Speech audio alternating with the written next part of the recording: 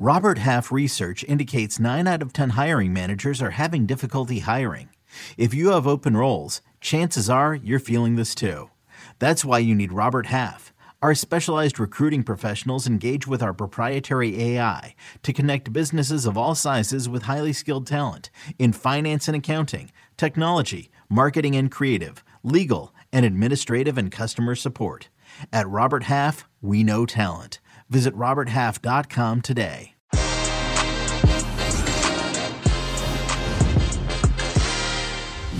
Hey everybody, the Champions League first 2 semifinalists are set. What a ridiculous evening. La Liga clubs are celebrating as Unai Emery's Villarreal make history yet again and defeat the Goliath that is Bayern Munich. Unbelievable. And on the other side, Chelsea were remarkable, but it wasn't enough, because Karim, the Dream, Benzema, Luka Modric, and co. made it happen for Carlo Ancelotti, probably saved his day as Real Madrid are through against the Blues. We got Michael Lahoud, we got Jonathan Johnson. Christina Onco will hopefully join later on to discuss about some refereeing question marks, etc., etc. But we have a lot to discuss. We want your comments. We want your questions. We want everything engagement-wise. Que Golazo Champions League Tuesday recap begins right now.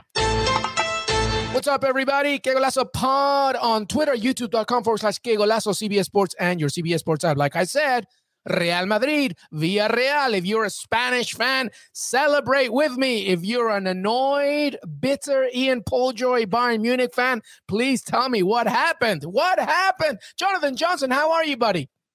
Hey, doing well, thanks. And yourselves? I'm good. You were 1 for 2 today, my friend. You said one game would go to extra time, and it did. And the other one was just about to head that way. And then Villarreal, El Submarino Amarillo made it happen. But you're half happy, Jonathan Johnson?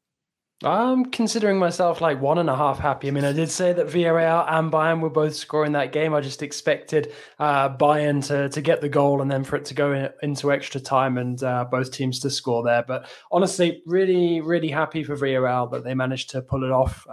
Commiserations to Bayern. But, I think that Unai Emery's men deserve massive, massive credit, and I look forward to picking through it with you guys. I love it. I love it. Michael Lahoud, I know that your internet's a little bit wobbly. I bet the internet got really excited about the Champions League, and that's what's going on. How are you, sir? I'm stressed. I'm stressed because the Champions League, the drama, I just can't take it, but it was an amazing day, and the internet issues are coming because everyone was watching it here in Frisco, Texas, away from home, but doesn't take away the excitement for today's show and the excitement from today's games. Absolutely, my friend. Michael Lahoud, at Michael Lahoud, John_LeGossip. Make sure to follow their content on Twitter. CBS Sports, of course. Que Golazo. We're going to be talking about these games. And by the way, here is the bracket right now. Real Madrid is waiting for the winner of Man City against Atletico Madrid. We could have a repeat of last season, of course, as Pep Guardiola overthought it. Well, no, the season before that, when Pep Guardiola overthought it against the Real Madrid. We could have a Madrid derby on that side. My goodness. And on the other side, Villarreal. Honestly, unbelievable. The fact that they're in the semifinals, historic here. They're waiting for the winner of Benfica and Liverpool. Incredible stuff. And that's the bracket. Let's begin, everybody, with Bayern Munich against Villarreal. Unai Emery, the giant slayer. That's what he is. Honestly, it's incredible what he's done.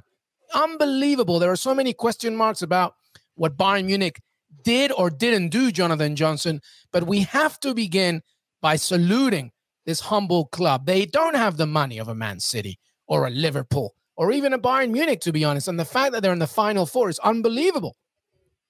Hey, let's cast our minds back to 2005, 2006. Like, if you told people that Villarreal will one day go on to better what they did that season when they got to the Champions League semi-finals, they lost out by a goal to Arsenal.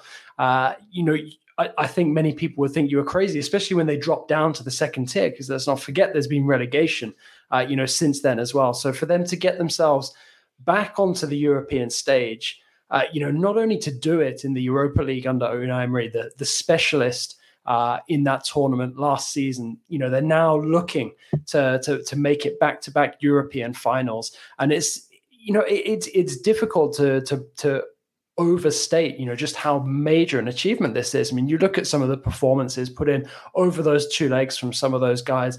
I saw Raul Albiol's comments after the game about being named man of the match, one of the first times in his career.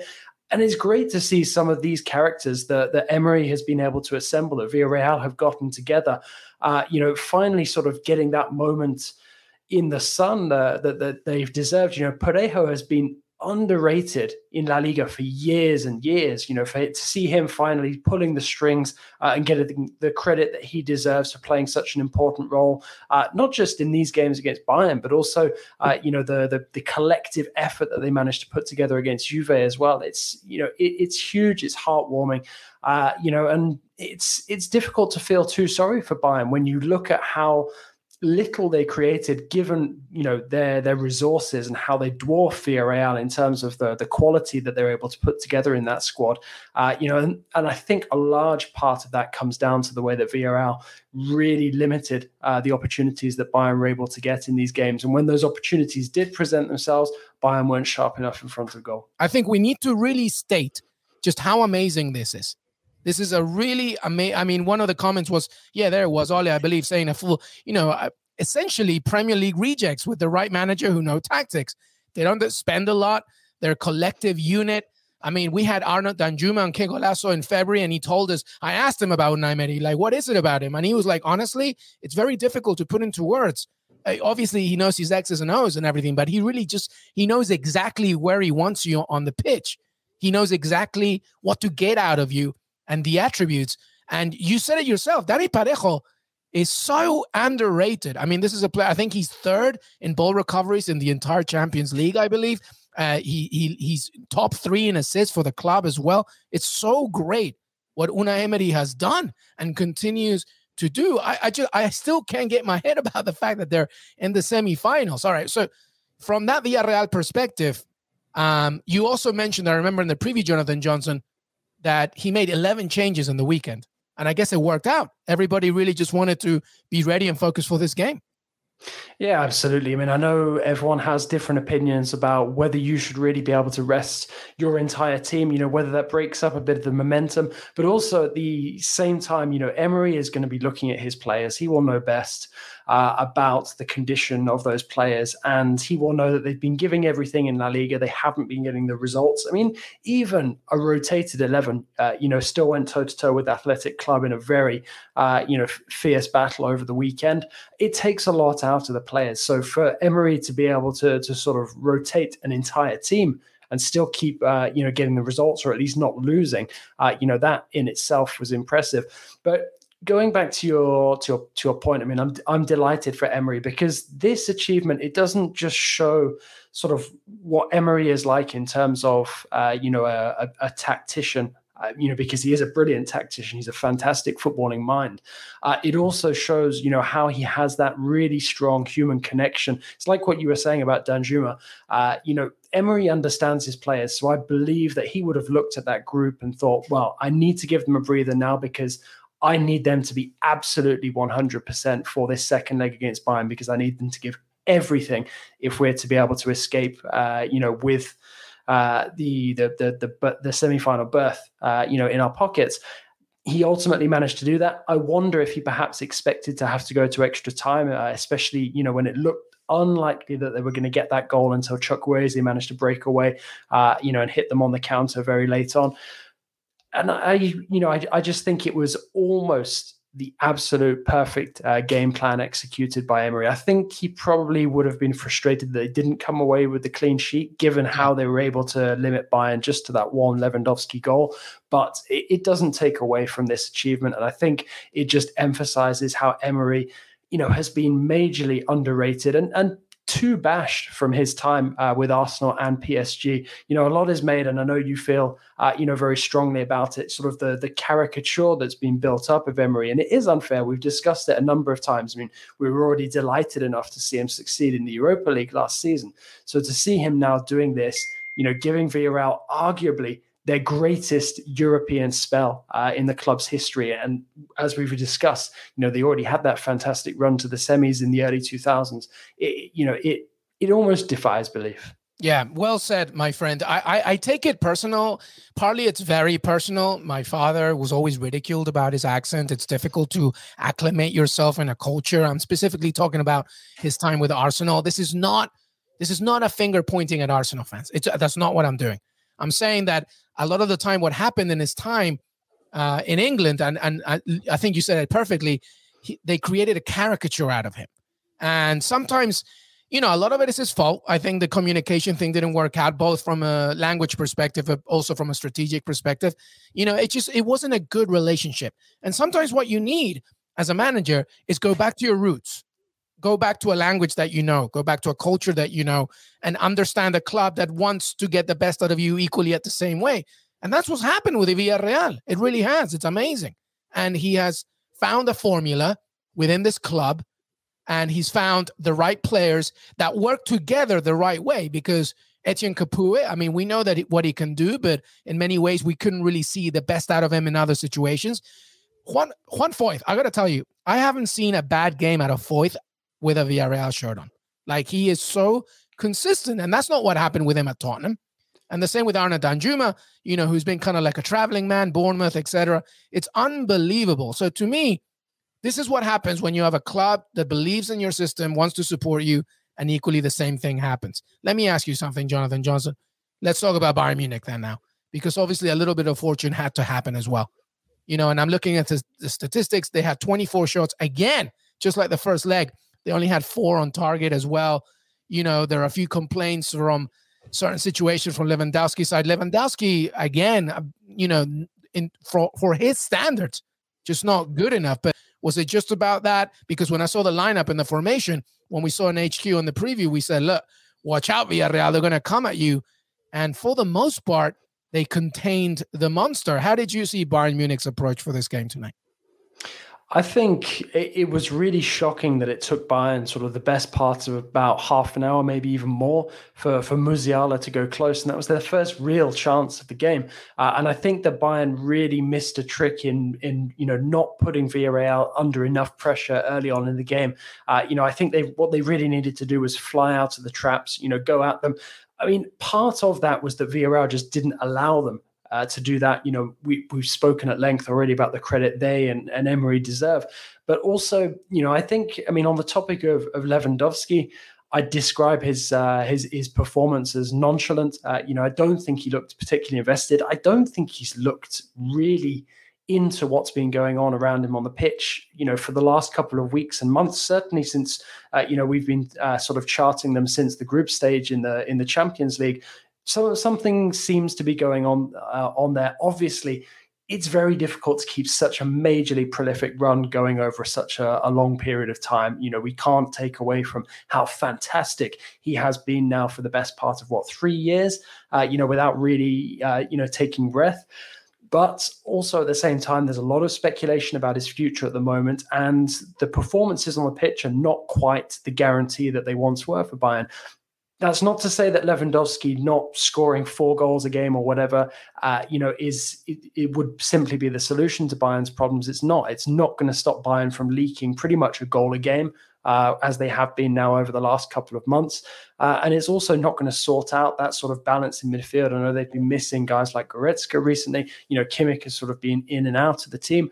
But, there seems to be something a little bit off about this Bayern team so far under Nagelsmann. I'm not saying it's a bad fit. I just think that Nagelsmann is going to need to tweak it. I suspect that there are probably some players who are either a bit too old for the tactics and the style of play that he wants to implement at Bayern, and there are some players who are just not good enough. I look at that French backline. I know that French defense is not good enough for a club of Bayern's stature. So I think that is definitely going to have to change.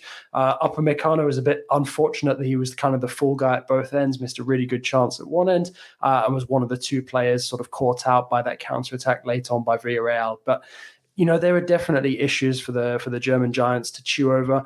We know that they'll probably still run out Bundesliga winners this season, but they'll be frustrated that they haven't kicked on and dominated in the Champions League the way that we expected after they won in the 2019-20 edition. Yeah, and the shades were coming. The examples were coming all the way through the season, how sometimes Bayern Munich, even though they're so good, they open the door for you every now and again. Michael, talk to me about this game. Villarreal, incredible. Bayern, not so much. Let's touch on the contract issue for Lewandowski. If you're Bayern Munich, that is the number one thing that you shift your attention to now that you're out of the UEFA Champions League. You have the league practically locked up. And if you don't, that's because you're taking a sawed-off shotgun and you're doing you-know-what to yourself and you-know-where to finish off the rest of the season. Now, shifting over to this match, wow. I said it before last time out. I said, good evening. Now I'm saying, we all live in the yellow submarine, the yellow submarine. It's not just a great Beatles song. It's a phenomenon that we witnessed today, led by Gerard Moreno. This Villarreal team, from front to back, they defend from front to back, and their attack starts in their defense from the two strikers. I thought Moreno was excellent, and this has shades of their 2005-2006 Champions League winning run, where they had an Argentine playmaker in the middle of the park playing in a 4-4-2 system with a free roll, Juan Roman Riquelme. They have an Argentine playmaker. One of my heroes, by the way, Michael Lahu, just so everybody knows. I love Riquelme. One of the best, most iconic and natural number 10s we've seen in a long time. And now they have Giovanni Lo Celso, who is just a spark plug for them. And it was his run forward off a Denny Parejo pass, and he just gets a toe on the ball that springs Gerard Moreno. Moreno plays in unselfishly Chukwueze, who came off the bench, and just team play is what won out in this leg. And I think the right team deservedly won. Yeah, Tosin McKindy, very happy. I know on social, Nigerian-born Villarreal players doing their thing, of course, for El Submarino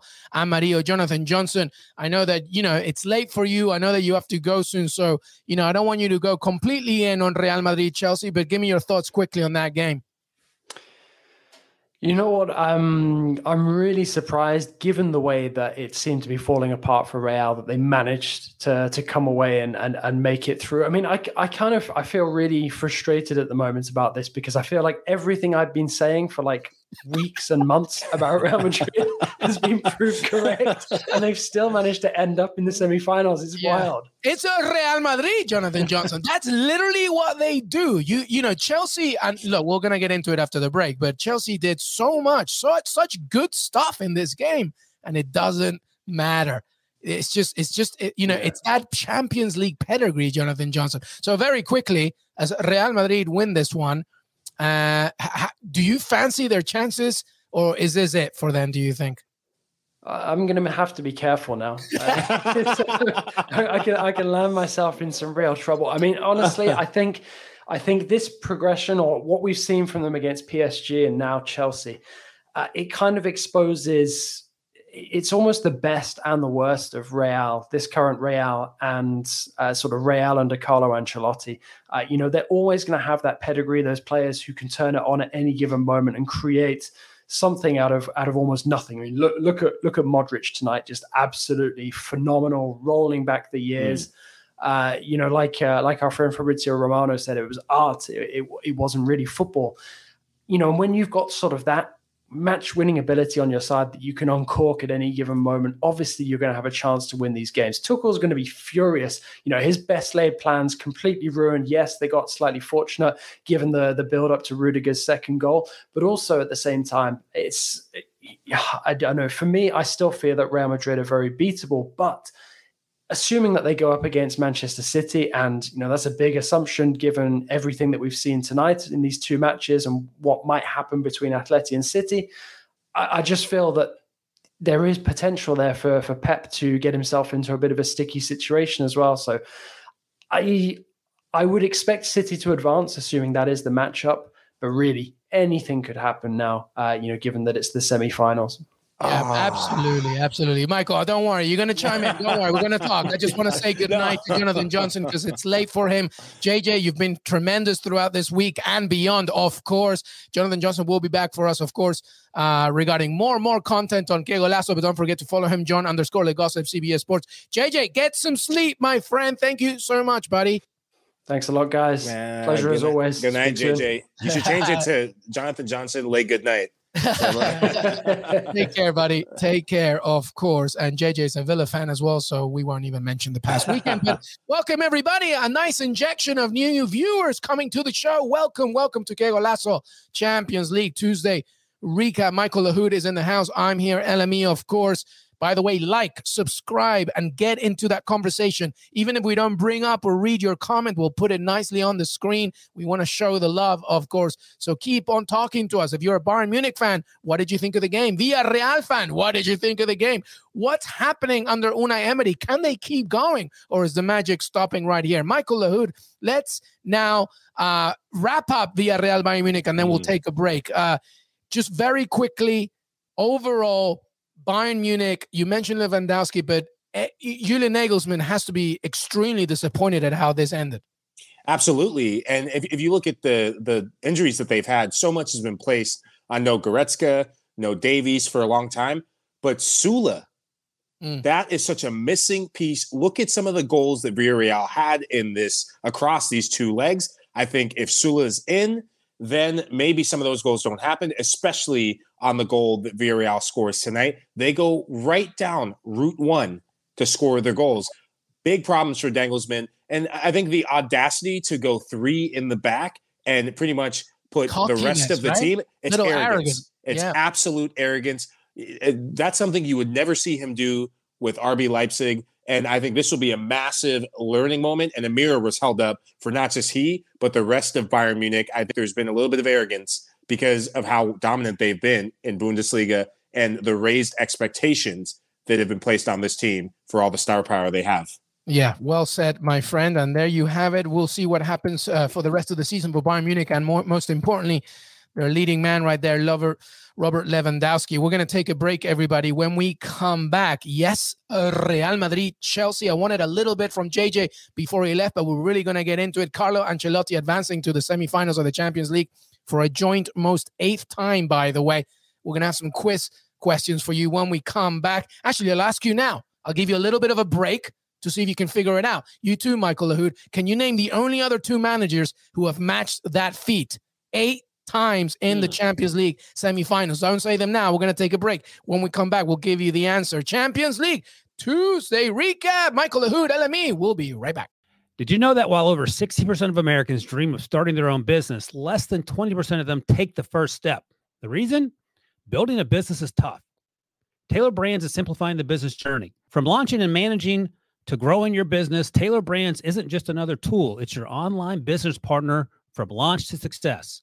With Taylor Brands, building your dream business becomes an effortless experience.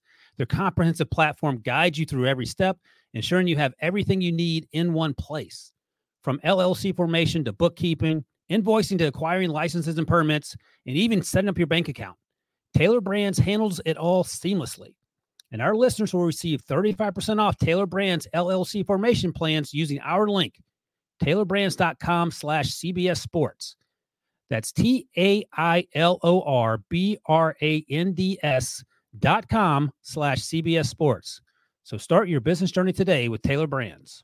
Welcome back, everybody. Champions League Tuesday recap. All right, I asked you about Real Madrid. Ancelotti advancing to the Champions League semifinals for a joint most 8 time. Can you name the only 2 other managers who have matched his feet? Michael Lahoud, everybody, tell me.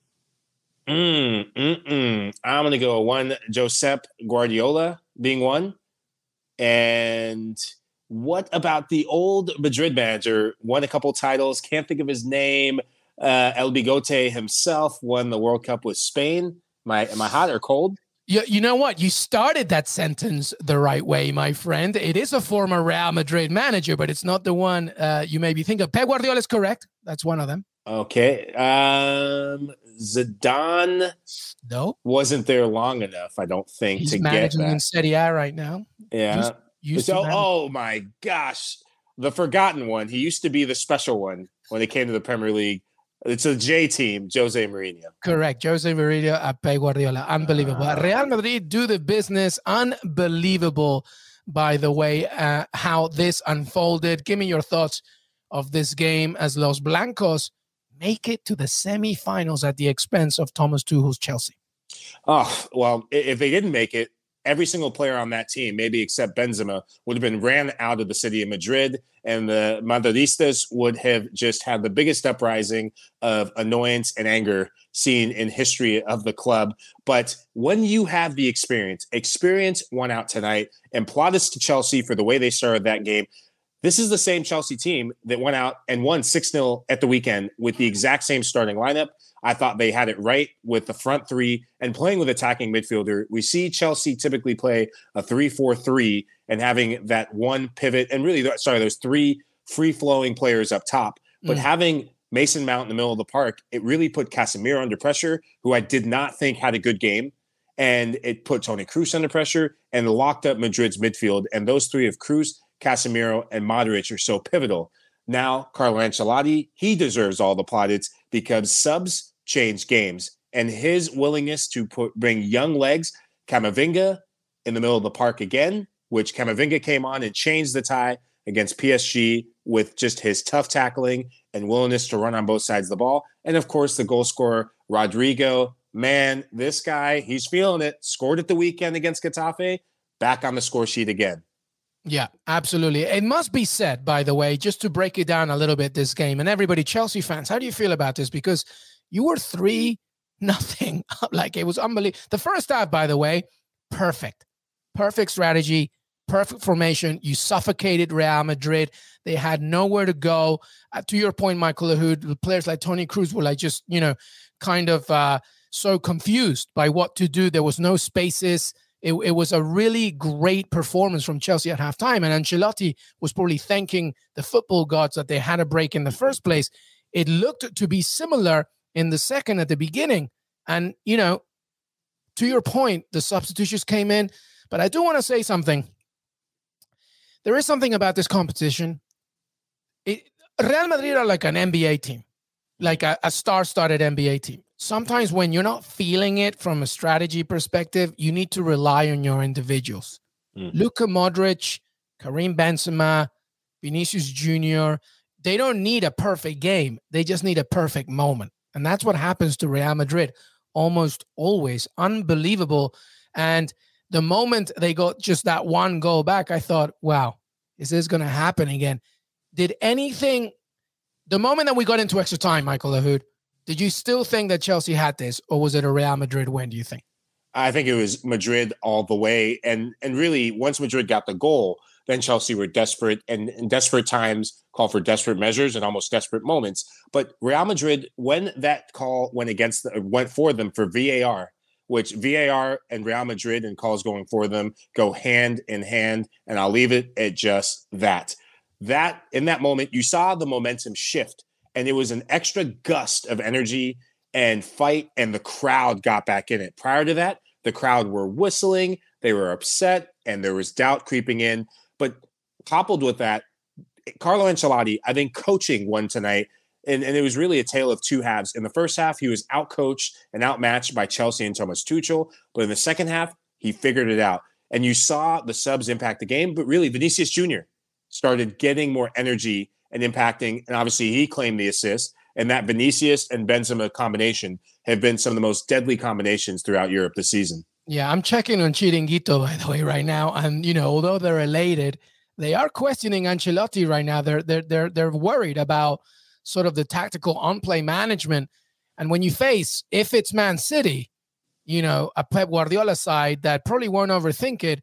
And when you look at this side, by the way, I think Militao was a big loss absence here today as well, by the way. I believe he's, fourth in the entire tournament in combined tackles and interceptions. He's a big player for them. And next to Alaba, that helps him a lot. To your point, if Casemiro doesn't have a good game, Michael Lahoud, then a lot of that triangular midfield work can break down. Benzema didn't have his best half, and then obviously doesn't matter. All you need is a lick, etc. So they're going to have to really pick themselves up a lot. But you're not going to see much more of a different lineup than when they face the next opponent. So really, it's an individual improvement, right?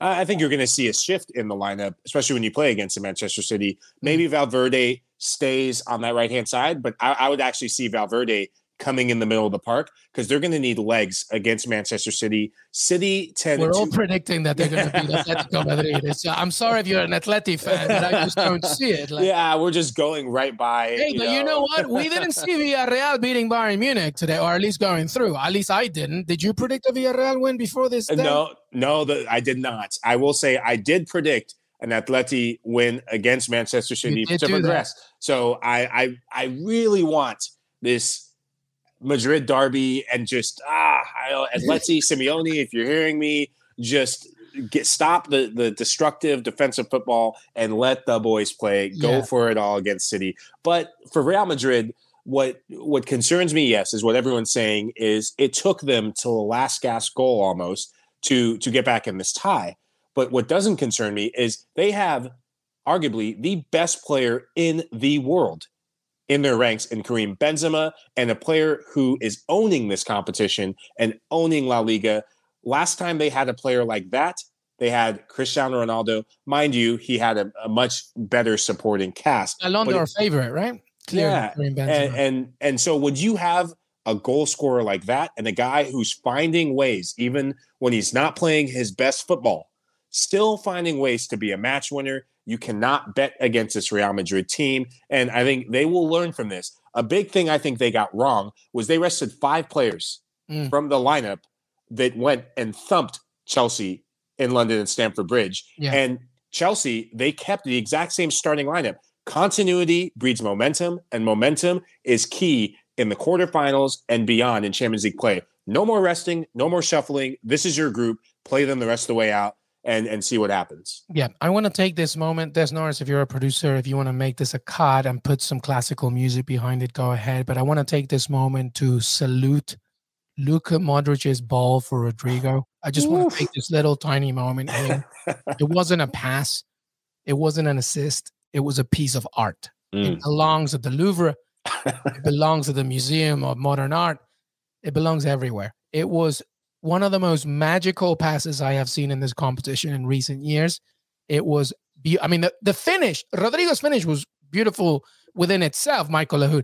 That pass from Luka Modric, like how, it's just instinct for him.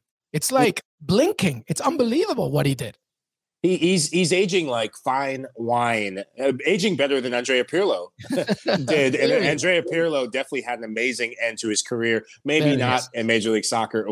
And look at that beautiful face. Just one of the most beautiful footballers. No, I'm kidding. One of the most gifted footballers at Real Madrid, especially over the last decade. And he just consistency. And now he's finding ways to be an offensive threat. I think in years past, Madrid relied on their front three of Benzema, Ronaldo, and Bale. Michael Lahoud is frozen for us. He will be back, but he makes a good point regarding those stars, of course, especially Luka Modric, by the way. Milo Road and Ilias just joined the chat. Thank you so much, guys. Keep on coming. Hello. I have a question for you. A little call to action, okay? So make sure that you like, subscribe to the channel. Is this the last time we see Chelsea at this stage of the competition for a long time? What do you make of it? Does a lot of it depend on the ownership? Does a lot of it depend on Tuchel himself? What are the new owners going to think if they come away with the fact that Chelsea might get out of the season, or they will with no trophies? They're still hanging on to that Champions League spot for next season. But is this the last time we see Chelsea at this stage of the competition for a long time? It's a question I have for you. Another question I have for you. What do you make of, we have a few Real Madrid fans in the house. What do you make of Carlo Ancelotti? Do you think he got it wrong, at least for 60 minutes? Do you worry about the next opponent, whether that's a Madrid derby or it's Pep Guardiola and Manchester City? We want to hear from you. This is Que Golazo Tuesday Champions League. Ilias, Modric, magician, absolutely. And just because it's me right now, I want to answer. This is a Q&A now. So give me the questions. Ask me what you want to know about what I thought of the games. I want to go back to Villarreal's fantastic historic win over Bayern Munich. Tremendous stuff from Unai Emery, who reaches his historic first ever semifinal in the Champions League. Unbelievable. USMNT fans, what do you think of Christian Pulisic, by the way? Poor once again. Was a little too late, his introduction. Is it not enough? Do you think it was the wrong moment for him? What do you make of Christian Pulisic? All right. And here we go. Michael Lahoud is in the house. Hey, we'll finish this one way or another. Apologies to all you watching. I got you, bro. Don't worry. I'm always here. Don't worry. I'm the host of Cable Lasso will never let you go. Don't worry about it. Let me ask you something. Rudiger's goal, never a corner in the first place, right? What'd you make of that? I was surprised that goal was allowed even to be given and not reviewed for the fact that it wasn't a corner. And it's something we'll touch base on later, why those things still happen. But you can't take away from the finish. In the box at that moment, there was a bit of confusion, and the referees' calls are going to be made. The referee's going to get it wrong, and the line crew is going to get it wrong at times. That's called life. That's called football. But what I didn't like from Real Madrid was Rudiger gets an unmarked header. The most dangerous header of the ball from Chelsea cannot be left unmarked, and he makes Madrid pay. Thumps in the ground, and he's been a player who's been in form offensively. What he hasn't been able to do defensively in the first leg, he definitely has made up for offensively for Chelsea. And Chelsea, if there's ever a player that you need to pay that man whatever he asks. If he wants a beach in Africa, give the man a beach. If he wants a gold statue, a tiger like Mike Tyson, give the guy. And mind you, he is also rumored to have interest and be in talks with Real Madrid. Antonio Rudiger was playing like a player who was auditioning for Real Madrid's back line tonight. Yeah, I don't think he's staying at Chelsea after all. We'll get him some good comments regarding the ownership and what happens. The Added Time podcast, thank you so much regarding that specific situation. All right, we're going to take another tiny quick break. And then when we come back, I want to talk a little bit about Manchester United, your Manchester United, Michael Lahoud, because apparently, reportedly, they've agreed terms with Erik ten Hag. We're going to talk about that for a second and a little bit more on Wednesday, and that should be it. But Que Golazo Tuesday Champions League recap. We'll be right back. This episode is brought to you by Progressive Insurance. Whether you love true crime or comedy, celebrity interviews or news, you call the shots on what's in your podcast queue. And guess what? Now you can call them on your auto insurance too with the Name Your Price tool from Progressive. It works just the way it sounds. You tell Progressive how much you want to pay for car insurance, and they'll show you coverage options that fit your budget. Get your quote today at Progressive.com to join the over 28 million drivers who trust Progressive. Progressive Casualty Insurance Company and Affiliates. Price and coverage match limited by state law. Luka Modric tweeting, quitting is not an option. I love it, Luka Modric. Keep on coming. Giving up is not an option. I'm sorry. That's what Luka Modric just tweeted. Everybody is in. By the way, Cristina Unkel, our referee expert, will be coming in soon to discuss a few of the questions. And there she is, Cristina Unkel, in the house. You're so busy. I feel so lucky to have you, Cristina Unkel. You're everywhere right now. You're in London. You are talking to HQ. We're all privileged, Cristina Unkel, to have you here. How are you? I'm doing well, thanks. And I don't know if it's really a good thing. If I'm bouncing around everywhere, it usually means that my team didn't perform. So, I'm like sitting here and I'm like, what just happened? And I'm like, why is everyone, oh no. It's like it's the bat signal, Cristina. We need your help and we need to know what's going on. Well, welcome, Cristina. Michael Lahoud here. He's going to ask you some questions as well. And actually perfect timing because we were just talking about the Chelsea game, of course. And the first question that we had for you was Antonio Rudiger's goal, Cristina Unkel. Obviously, you knew that we were going there. Came from a corner, but should have been a corner for Chelsea in the first place. How do you answer that one in the times of VAR? Yeah, in the times of VAR is not allowed to touch this. And I know that might blow people's mind, but this was specifically something that wasn't allowed to be put in the protocol, was overturning goal kicks, corner kicks, throw-ins. If we were to do that, literally every goal kick, corner kick, and throw in that's kind of contested would have been put in VAR because coaches and players would have wanted it reviewed. So, IFAB specifically made sure that wasn't in there, specifically based on the feedback and on trials, knowing that would take up too much time, delay the game more than necessary. So, when this one's stomach, and trust me, as a VAR, when you do see a referee, and I say, details matter, and this is what we talk about, even though it's a corner kick, right? I reference it as a half a goal, right, in the game here, because the other half is just put in a way like what Rudiger did here in this place, right? But, it hurts because as a VAR, your VAR here, Irati, can't tell him, hey, man, you got that one wrong. Change it. Yeah. We just can't, even though we can see the videotape. And so it really, really hurts because it is a game critical decision. It did impact the game. And I mean, this one wasn't interesting though, because we had another one later on. So however you want to take it, this game giveth, yet it taketh away at the same time. And one moment that taketh away my breath still was the Marcos Alonso handball. Christina, was that the right call? What do you make of that play? Because that was a massive play that changed the match. A massive play. It's 100% correct. And I know everyone's screaming about injustice and, it really barely touched his hand. But the reality is it touched his hand. And so, at least what we have in the IFAB, the ways we have to apply it, true, and this one's a textbook laws of the game application, is that if there is any contact with the hand, and here, this is accidental. We're not talking about deliberate handling offenses. The only time we have accidental handling offenses that are handling offenses is when it's an attacker who scores directly into the goal with the hand or immediately scores right after. And here, this one obviously falls into immediately scores. And because of that, it is a handling offense. It was proper for VAR to recommend it down.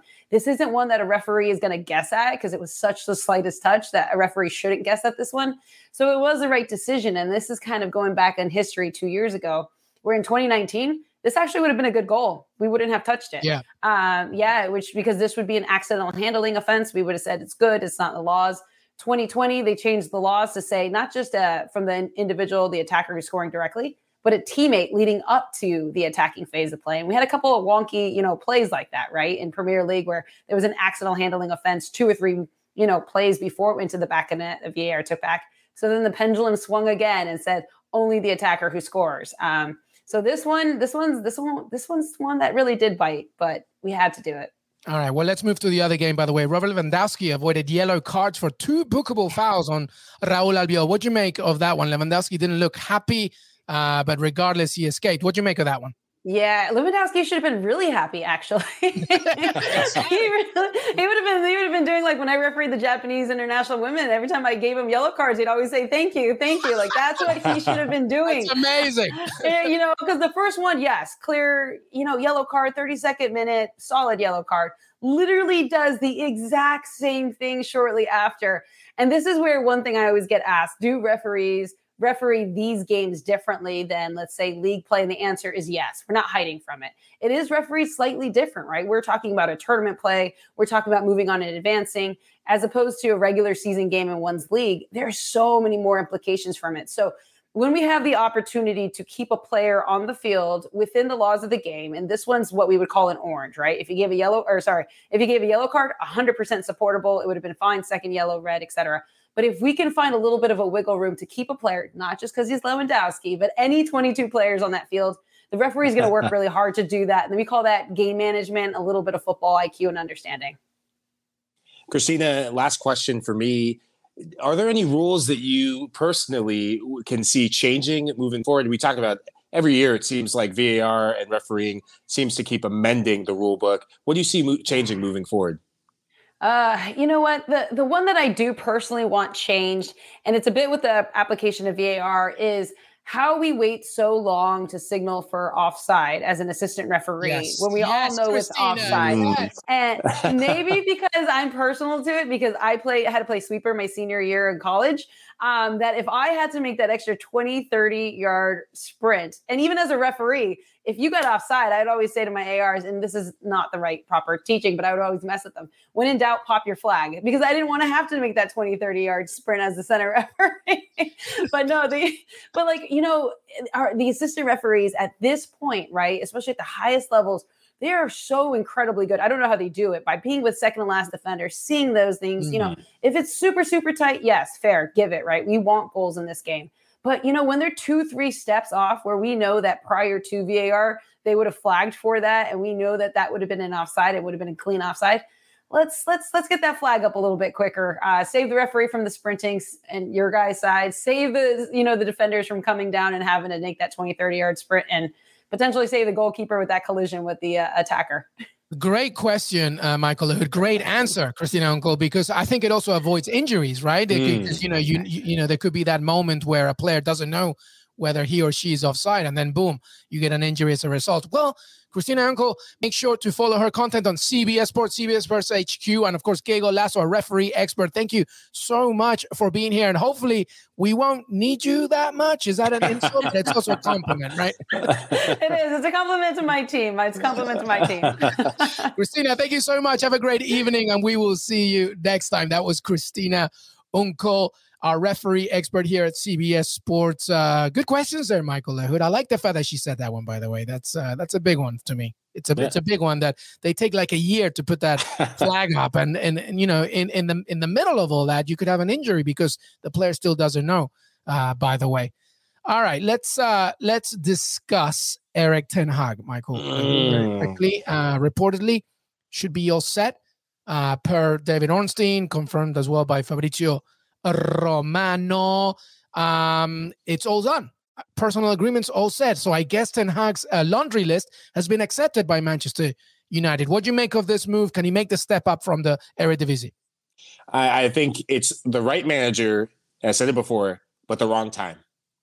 He's a special manager with what he's building and what he's built at Ajax, being able to get the best out of young players and really build around the team ethos and a team style of play.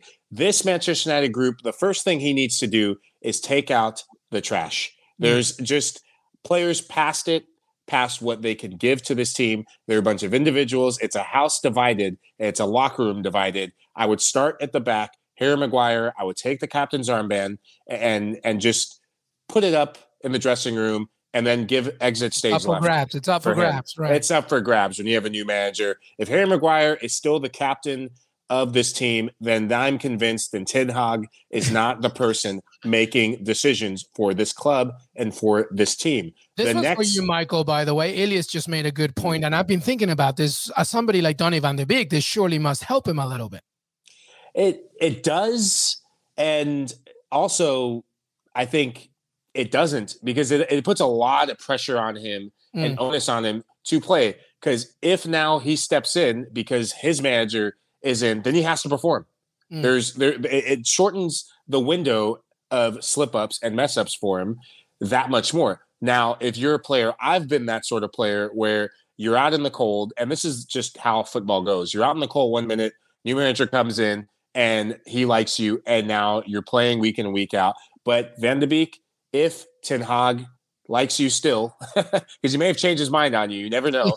But I'm sure he still has high thoughts and praises because he got the best out of Donny van de Beek. That's why Manchester United paid all the money. But if he brings you back in the team and in the fold, you have to perform. And I think that's the type of player Manchester United have missed coming out of midfield. I think his work rate and runs in behind, it's something that is undervalued by the club as of late. But there's just too many issues with this team. I said Maguire first. Cristiano Ronaldo, I can't believe I never thought I'd say anything bad about Ronaldo. I still can't come to terms to say anything bad about it, but he's got to go. Yeah. Rafa Cardena says he needs to prioritize, that Ten Hag needs to prioritize getting Rashford and Sancho back to form. If he can do that, United might actually be good next season. If you've heard or read or watched me on anything discussing Manchester United, you know that my biggest problem with United has been that it's a club too enamored with its past, failing to understand the present and the future. You focus too much on the glory days of Sir Alex Ferguson. That's no longer. You have to adapt now to something new. Cristiano Ronaldo, listen, it's not a blame on him. Getting him was a Band-Aid on a gunshot wound. There are so many issues that United needs, and Erik ten Hag clearly says, and we had Fabrizio Romano on Monday, Michael Lahoud, and he said one of Ten Hag's requests, specifically within these meetings, is saying, listen, I need to know that I have control over the decision-making, because the Donny van de Beek situation, you pay all that money for him and you don't use him, that just can't happen anymore. You can't do that. Everybody that comes into this club is because they have something to offer. And I believe that Erik ten Hag hopefully will get the best out of that. So you're expecting a lot of movements in the summer. What do you think? I'm expecting a laundry list of movements. And if Ten Hag doesn't know which players to get rid of, I will email you. I will give you my number. I will WhatsApp you. I've been thinking and dreaming of this day for the past 3 seasons, Erik ten Hag. So, no, but realistically, yes, I expect big changes. And if he signed on the dotted line, that means that Manchester United have given him control in word, at least, and in deed, just like a one Pep Guardiola. Obviously, Guardiola won a lot of Champions Leagues in Germany, and obviously that amazing Barca team. So a little bit different of a story, but that was one big thing Pep did, was before he signed anyone, he took out the trash. The old guard, the Samir Nasri's, they were no use to the style of play that he was about to implement, and you see the fruits of that still on display today. The Kevin De Bruynes, the Ilkay Gundogan's. Those were the type of players that he went after and paid the money for. If Ten Hag has the freedom, I'm excited to see what players he brings to Old Trafford. Yeah, Dan Kane, as a Yankees fan, sadly, I agree. They're a little bit like the Yankees of soccer. Focusing too much on the past, need to adapt, need to keep moving. And hopefully Erik ten Hag will be the man for that. Well, Michael Lahoud is the man for us. Thank you so much for being here, my friend. Jonathan Johnson as well, Christina Uncle. But Michael, final thoughts before we say goodbye, perhaps something on tomorrow. I know that you predict an Atleti win, which is very brave of you, my friend. Liverpool have it done and dusted, all right?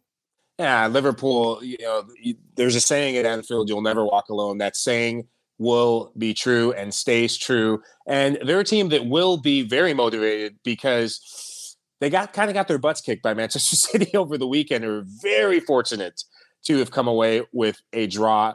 Felt kind of like a loss for them, at least, and really felt like a loss for City because City were the dominant team. But they'll be buoyed. They did just enough to get the result. And for Manchester City, oh man, how you played at the weekend.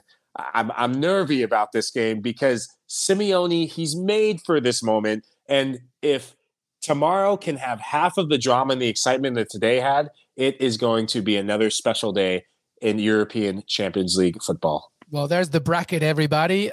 Real Madrid is waiting for the winner of Manchester City against Atletico Madrid, and Villarreal waiting for the winner of Benfica and Liverpool. Tremendous stuff. Michael Lahoud, thank you so much, buddy. I appreciate you.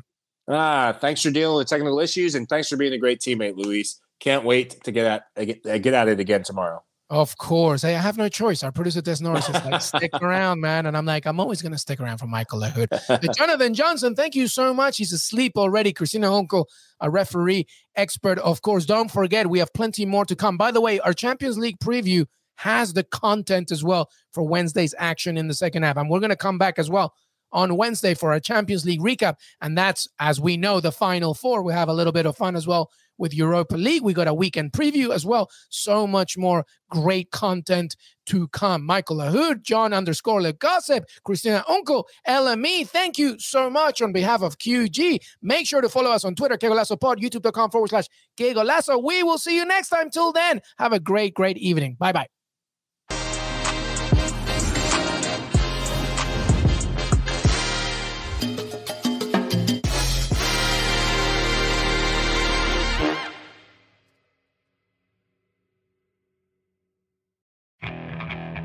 Okay, picture this.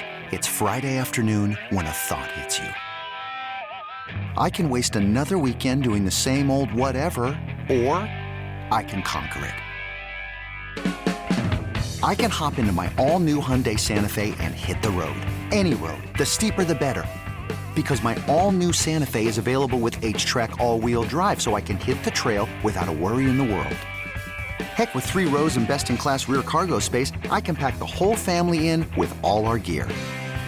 We've got available dual wireless charging for our phones, so we'll never lose touch with civilization, and we won't lose touch with the primordial power of Mother Earth. So which is it? Waste the weekend or do something a little more epic? And conquer it in the all-new Hyundai Santa Fe. Visit HyundaiUSA.com or call 562-314-4603 for more details. Hyundai, there's joy in every journey.